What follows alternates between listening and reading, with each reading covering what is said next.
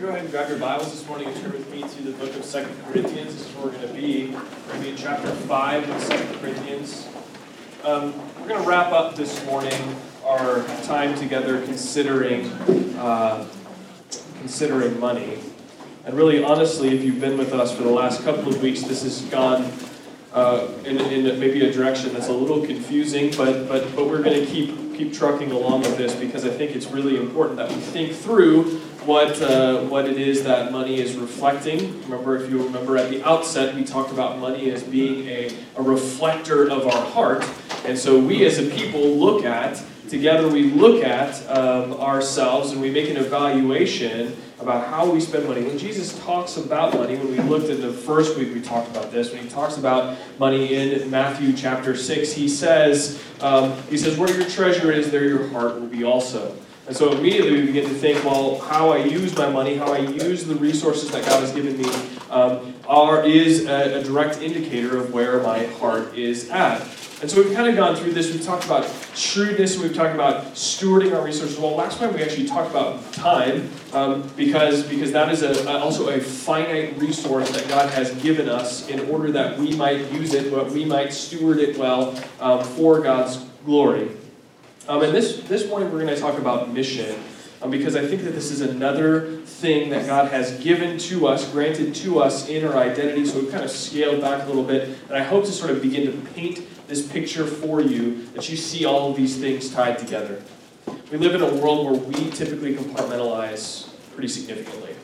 We live in a world where we look at what we have and we segment it out a lot. And yet when we read the Bible, we see that in a lot of instances, that's just not the case.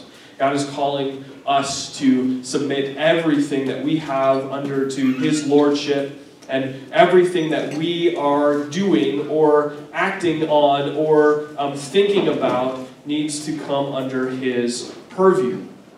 And so as I thought about this, even as we were reading Psalm 96 this morning and thinking about where the psalmist actually commands the singer, the worshiper, to ascribe to the Lord glory, I wonder if we think about what that means for us. Because when we think about ascribing the Lord glory, I think we think about a verbal proclamation. And while that's definitely part of what it means to ascribe the Lord glory, what I think that the psalmist is getting at there is something far deeper and something far more profound than just that. And so when we think about what it means to ascribe the Lord glory, we need to begin to reorient our thinking away from things that we say. It's really simple and easy to say, oh yeah, glory be to God, or something along those lines. But we're shifting our understanding and our idea away from that to what God is doing in us and what He has created us for. So we've said this a lot, and because this is incredibly relevant to almost everything that we're going to talk about this morning and every Sunday morning and everything that we do every moment of every single day, we were created for a purpose. That purpose was to bring God glory and to enjoy Him. And what does that look like? It looks like joyfully submitting to everything that He has commanded us to do in Scripture. And so when we look at money, for instance, and he says to us to consider what it means to store up or to invest in things in heaven, things that are eternal, things that are not earthly, things that are not going to be taken from us, that are not going to be stolen. What he's saying is, think about how you can bring me glory with your money, because that is what I created you for. The same with our time. When we talked about this a lot last week, when we sit down and we consider what it means that we as a people steward our time well, what are we doing in our lives to think about how we are bringing God glory with the way that we use our time? And if we're joyfully submitting, like Paul writes to the Ephesians in Ephesians chapter 5 that we looked at last week, when he says to make the best use of time, and then goes down the list and says, hey, you know what? Address one another in psalms, hymns, and spiritual songs. What he's saying is, address one another as worshipers. Address one another as those who have understood the impact that the gospel has on your life. The good news of Jesus Christ has redeemed you. It has restored you. It has made you new. And now, what does that mean? What does that mean for you? It means that you go out and you proclaim that truth. And so that brings us to this morning, where we're going to consider mission. So look with me at 2 Corinthians chapter 5. If you don't have a Bible, there's one there. You can fight over it. Or just pull it up on your phone. So we're going to look this morning then at 2 Corinthians chapter 5. This is actually the second time I've preached on that, which seems a little ridiculous because we've only been doing this for a little over a year. But we're going to look at 2 Corinthians chapter 5. We talked about this when we looked at our core values, and I think I just want to come at it from a different angle this morning and consider what it has to say to us this morning. So this is 2 Corinthians chapter 5. We're going to begin in verse 16 and read through verse 21. That's the end of the chapter. From now on, therefore, we regard no one according to the flesh. Even though we once regarded Christ according to the flesh, we regard him thus no longer. Therefore, if anyone is in Christ, he is a new creation. The old has passed away, behold, the new has come. All this from God, who through Christ reconciled us to himself and gave us the ministry of reconciliation. That is, in Christ, God was reconciling the world to himself, not counting their trespasses against them, and entrusting to us the message of reconciliation. Therefore, we are ambassadors for Christ, God making his appeal through us. We implore you on behalf of Christ, be reconciled to God. For our sake he made him to be sin who knew no sin, so that in him we might become the righteousness of God.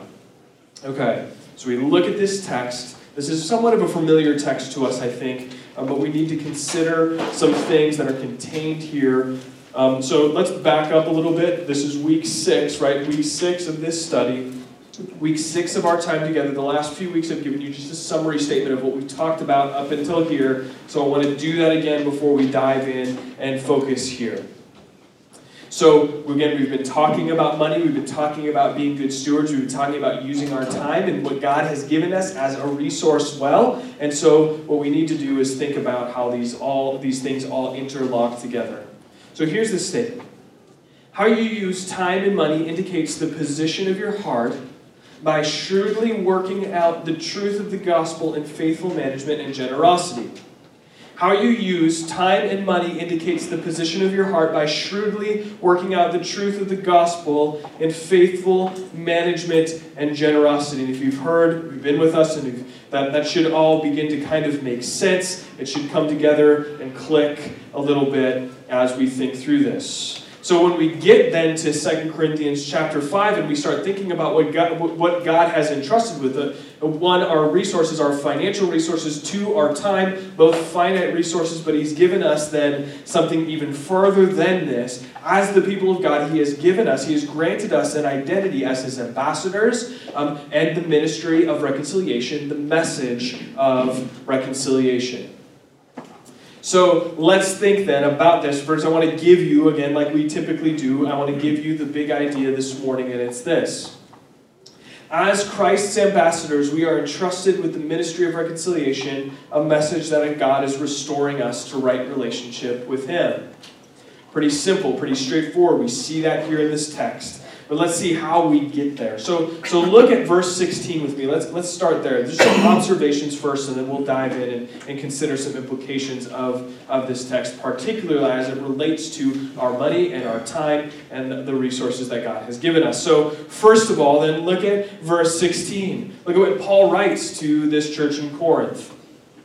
Okay, so back up, rewind, think about Corinth. What's going on with the Corinthians? So this is not in my notes. I'm going to give this to you. This is free. Here we go. The Corinthians struggled mightily with authority. They had an authority problem. They did not understand why Paul could show up and speak to them the words that he spoke to them. They thought of Paul in sort of a way, they thought to themselves, here's a guy who writes us these really strongly worded letters. I don't know if you've ever drafted a letter and sent it to someone because you're angry at them, like my food was cold and your establishment is terrible and the service was really bad. I hope that, wherever you might go from there. But So like Paul writes these letters. This is 2 Corinthians in our Bible, but it's actually the fourth letter that Paul writes to the Corinthians. And he writes it to them, and they have this authority problem. And for the most of this book so far, 2 Corinthians, Paul has been arguing his authority. He's been saying, hey, I'm a small, feeble, frail, I mixed those two up, feeble, frail person, and I show up and my words are strong, but the way that I present myself is weak. It is small. It is broken. He probably had some physical deformity. He probably was in some kind of state that made them look at him and say, who is this guy and why does he have authority? On the flip side, there were these guys who showed up and who were actually preaching false gospels to them. They looked good. They looked externally, they looked really, really good. And so there's this combat then in their minds that's going on between one, these guys who show up and speak really eloquently and look really good, and this other guy who shows up and says something different, and he looks really weak and really frail.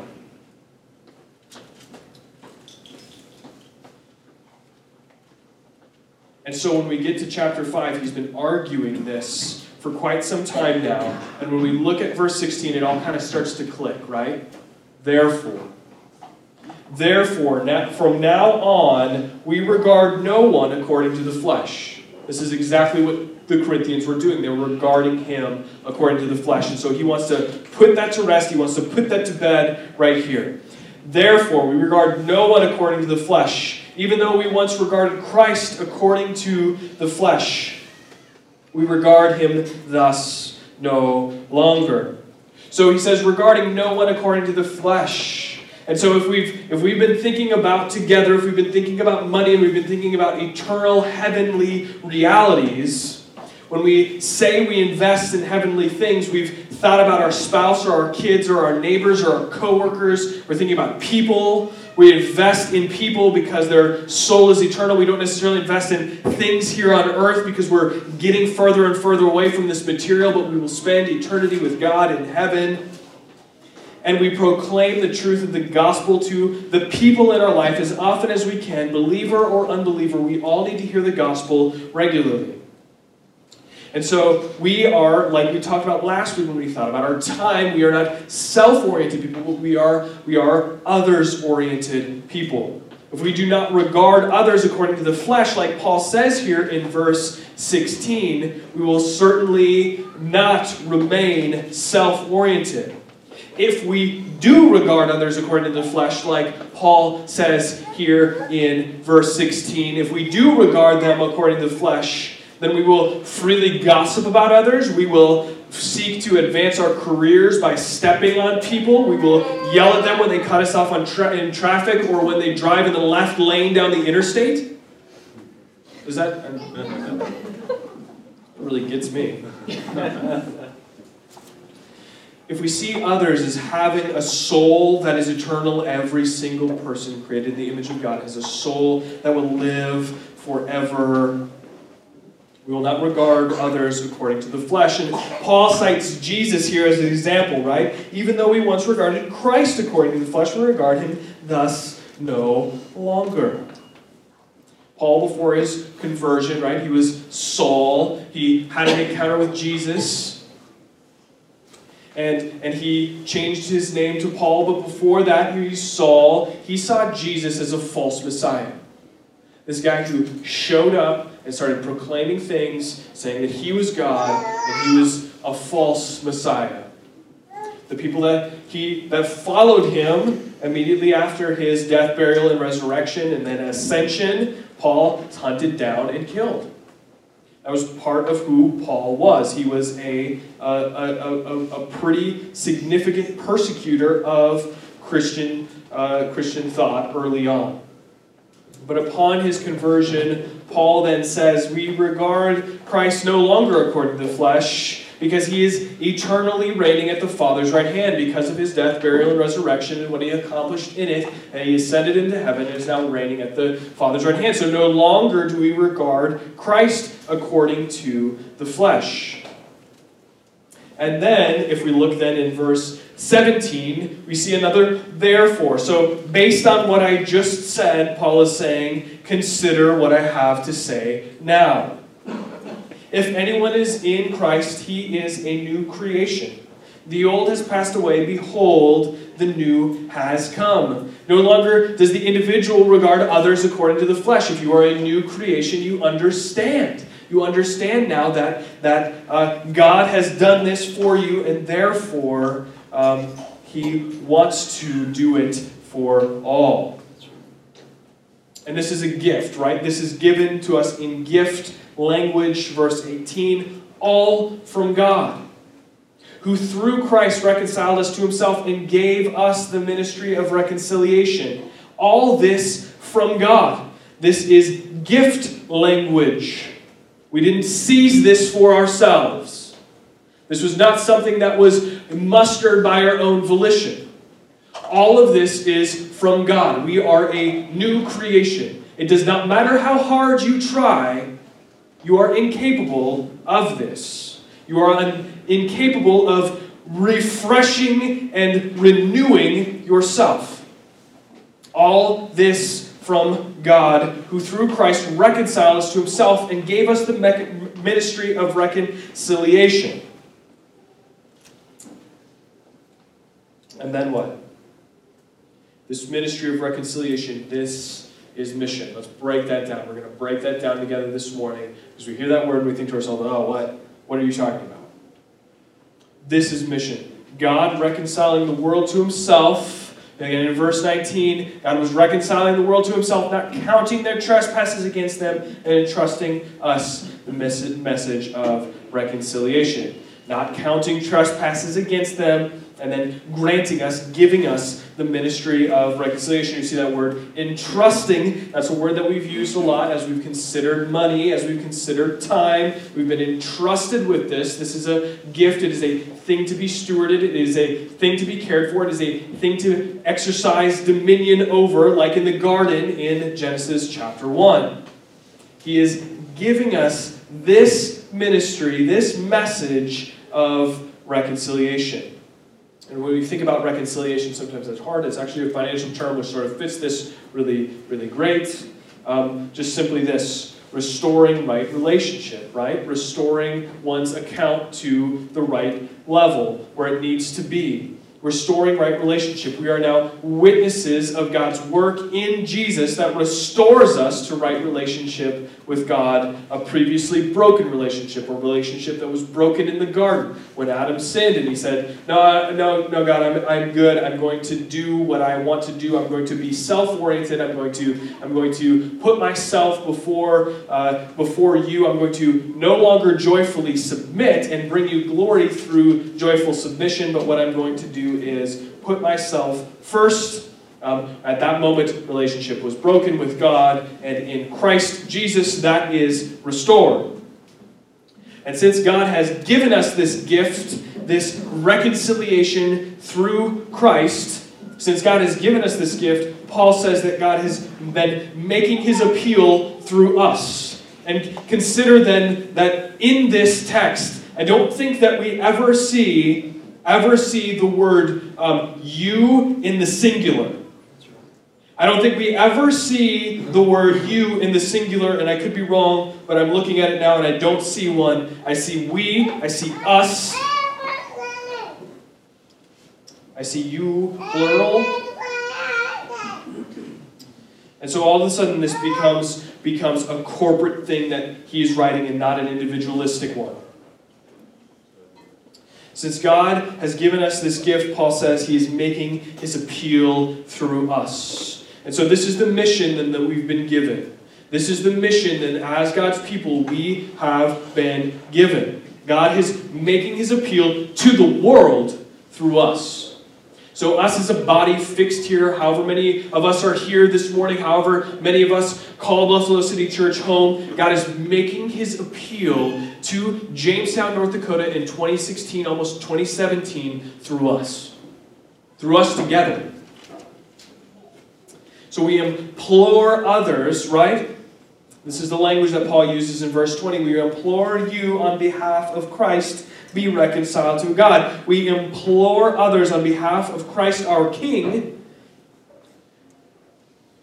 to be reconciled to God. And this is our ambassadorship, then our identity. Therefore, if we look at the beginning of verse 20, therefore we are ambassadors for Christ, God making his appeal through us. God is making his appeal through us as his ambassadors. We are God's ambassadors.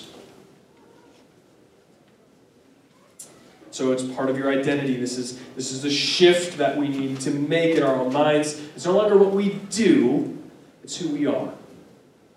It's no longer what we do, it's who we are.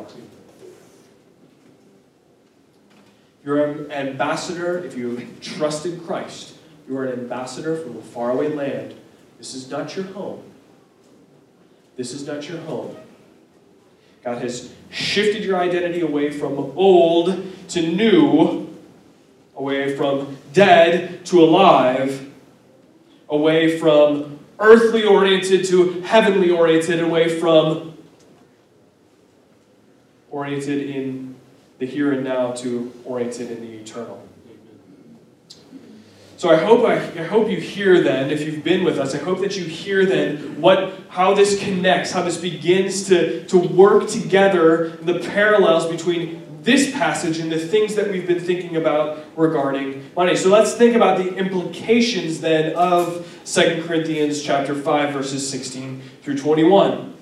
The first then, if we're considering ourselves as Christ's ambassadors, and that is our identity, that is who we are, then the first thing that we need to consider is that which we've been given, our time and our money and whatever other resources we've been given, is like our earthly per diem. Okay? If you have a job where you travel, you get per diem. You get a little cash to spend on lunch and dinner and whatever it is. So if we're ambassadors and we've been given the timeline like we've talked about here on earth, there is a distinct beginning where since we have a lot of children, there's obviously a distinct beginning, right? And then there is a distinct end. 75-ish trips around the sun is what we get. And when we come to the end of that, and when we breathe our last, then we will be looked at and evaluated based on those 75 trips around the sun. And we've been given these finances to accomplish this mission. Not to center them around ourselves, not to put ourselves first, but to begin to rally around the mission that God has given to us as the ministry, the message of reconciliation. God is then making his appeal through us. This is, again, not a task, but an identity. For our identity is that we'll look at what we have and see that we have a per diem, enough that is given for us today to live, and then the rest is meant to be given to us to accomplish the mission that God has given to us. So God says, here are resources, use them to bring me glory. You were created to bring me glory. I have restored that purpose in you. And now, carry out what I have created you for by being my ambassadors. Okay, so we think about that. We think about then what we've been given, and we begin to reorient our thinking away from what I have is given to me for me to use for my purposes, but what I have been given is given to me that I might accomplish the mission that God has given to me. Okay, and so then the second implication coming out of that is this. The local church exists to carry out mission here on earth. The local church exists to carry out mission here on earth. And we've said this, the church is the means by which God is accomplishing or carrying out what he intends for his purposes to be here on earth. That is why the church was inaugurated. That is why Jesus set forth his church and empowered her through the power of his Spirit That is why he did it. It wasn't so that we could get together and hang out on Sunday mornings and a couple times throughout the course of the week. That's not why he did it. We did it so that we could carry out the mission that he gave to us here on earth.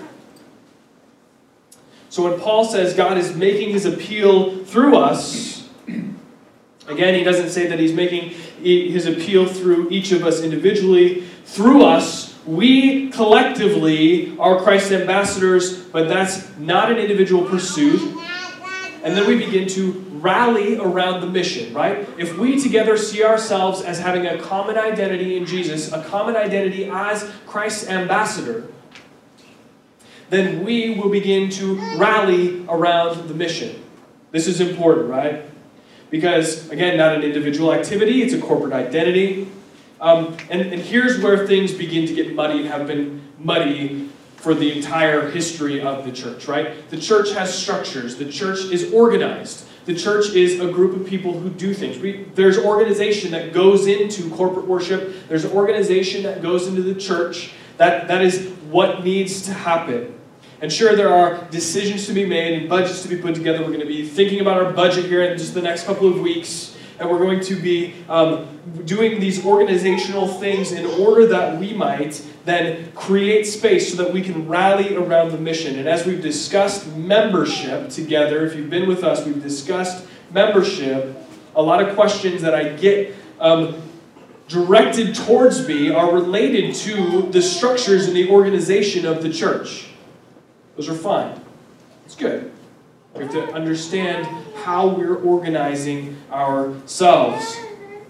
But one thing I have never gotten is a question that says, how are we rallying around our mission?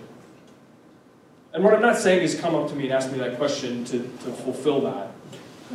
But what I am saying is that our minds as individuals, as people, go to the external, they go to the finite, they go to the earthly, and they move away from the infinite, the eternal, and the heavenly. And then this comes back to our identity issue. We drift towards identifying more with the external organizational institutional structure, which exists, but is not an end. We meet in the Civic Center, right? I mean, first question, anyone's like, what do you do? I'm a pastor. Where do you meet? Bam. Like, first thing, every single time I talk to somebody in the community, where do you guys meet? We have a name, it's Buffalo City Church, great, etc., etc. That's awesome. And so, when we start, okay, so here, this is the warning though. Here comes the warning. Maybe that was a warning too, but here's another one. So the church is doing this thing in 2016 in America that's moving a little bit away from the emphasis on the organized and the structured, right? And if you're sort of in touch with the way that things are going and the way that things are developing, we sort of hear this, right? We sort of silently say amen when we talk about not being institutionally organized or organizationally oriented. But the anti-organizational, the anti-structural is equally as dangerous for us. Why? Because we as a people are still then focused on the external. We're still then focused on the organizational. It's just on the flip side. It's just like, well, we're just free flowing. We're just doing whatever. We just come over and hang out and eat food, whatever it is that we do. But we're quickly replacing our structural organizational identity with one that's anti-organizational and anti-structural, and that's not what Paul wants us to do here in 2 Corinthians chapter 5. He wants us to see our identity as ambassadors of Christ. And so then, rather than looking at how we organize ourselves or don't organize ourselves, we think to ourselves, how do we rally around the mission?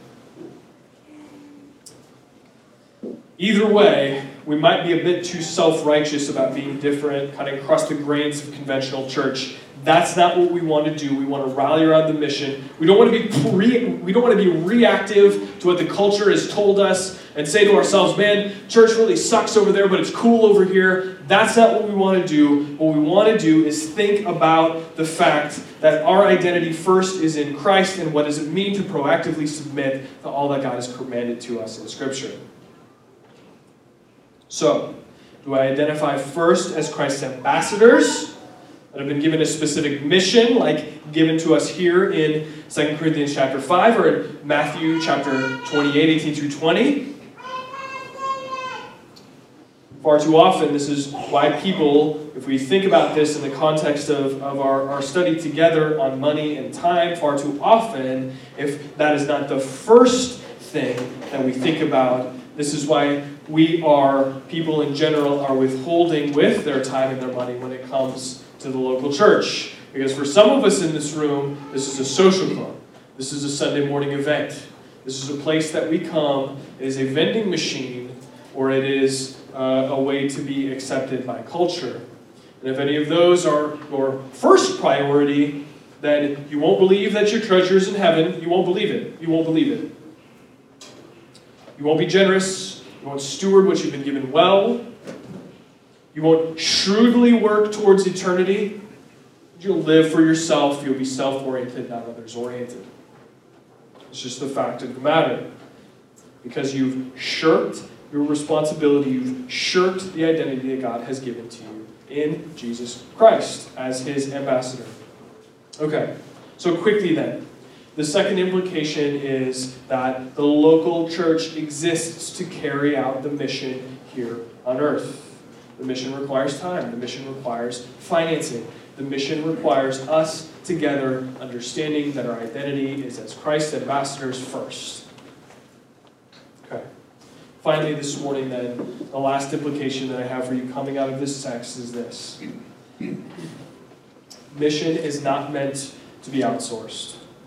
We sort of talked about this idea of outsourcing a couple of times now, and I think that it's good to continue to keep that at the front.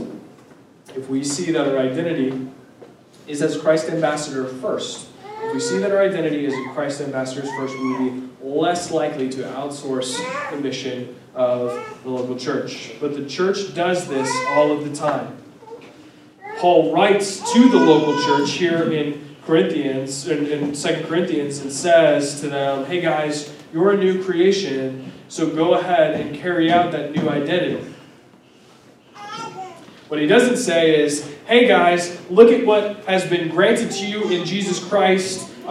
You have been given a new identity as a new creation, as Christ's ambassador, so go ahead and find other people to live that out for you, to take care of that for you. Again, we've talked about the kids aspect, right? We tend to outsource the discipleship of our children. Or there's a college in our community. We just look to external organizations and say, hey, those guys are doing a great job. Or for your coworkers to say, oh, somebody has a Bible study here, that's good enough. Whatever it is. We can't outsource our identity. And the church is constantly trying to do it. Why are we trying to outsource our identity? This is the only example I could think of. I don't know why my mind went here, but here it is. A cat can't look at another cat, and a cat can't look at a gerbil. I don't know why a gerbil. And tell that other cat or that other gerbil to take care of his own being a cat for that day. A lot of whats.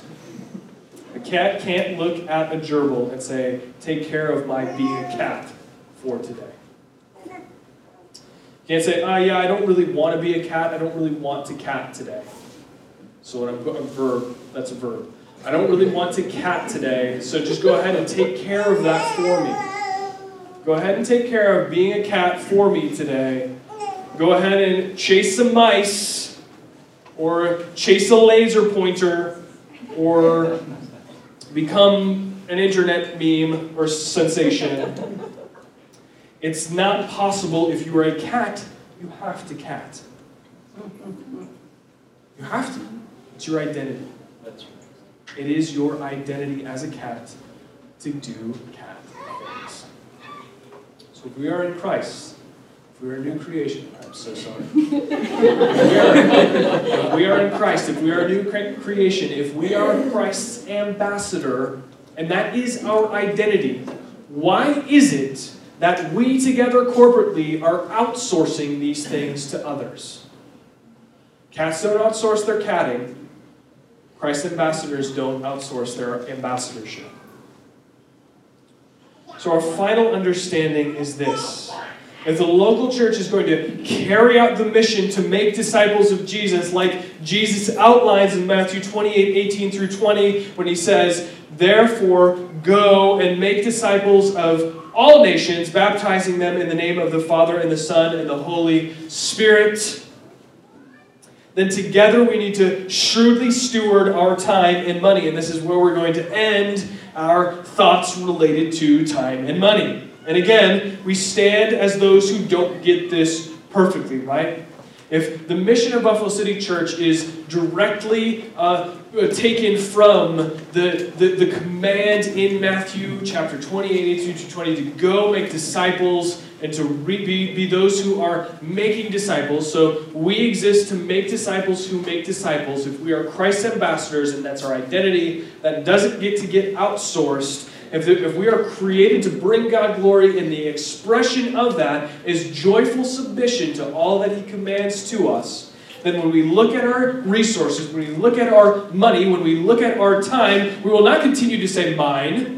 We will continue to say, no, how is it that I can use this to bring God glory based on what I was created for?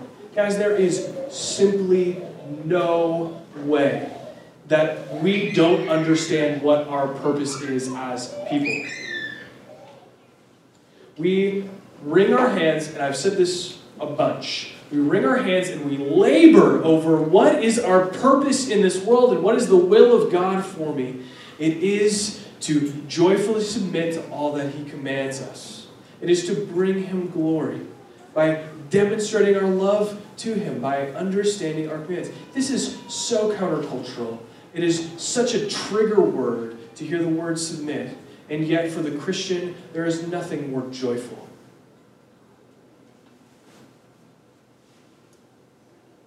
I'm not telling you not to use your brain. I'm not telling you to just blindly walk into this and say, oh, okay, yeah, and then just do it all. That's not what the Christian life is about, because we are created to joyfully, and one of the commands that God gives us is that to know Him. Right? To know Him. This is a intellectual and a heart pursuit together. Right? And so we as people are commanded to know God and to cause others to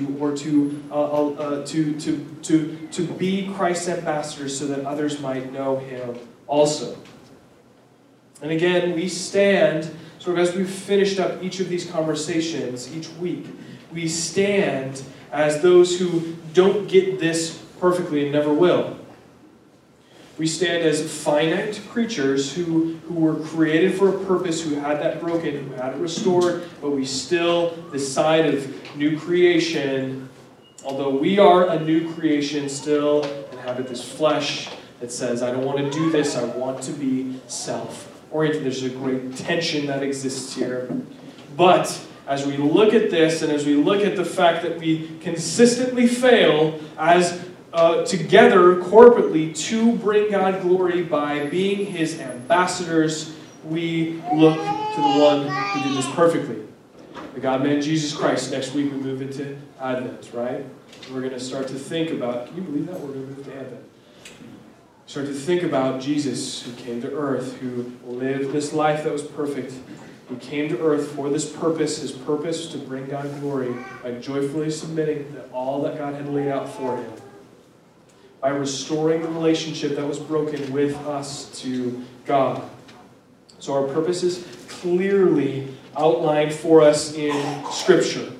Our identity has been given to us, but we are imperfect. Jesus was perfect. He fulfilled His purpose perfectly, and He came to set God's people apart, and He accomplished that perfectly. So the results of the work of imperfect people here together, despite the fact that God has given us a new identity and has called us a new creation, the results of our efforts together will be imperfect. So we look to the perfect one, who looked at His purpose, who saw His mission, and who accomplished it perfectly. We trust Him. We don't trust our striving.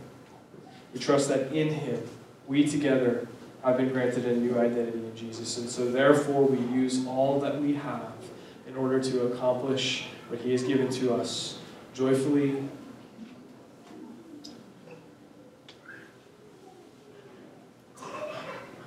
We seek to know him. We call others to know him also. And through that, we fulfill our purpose as Christ's ambassadors. Let's pray.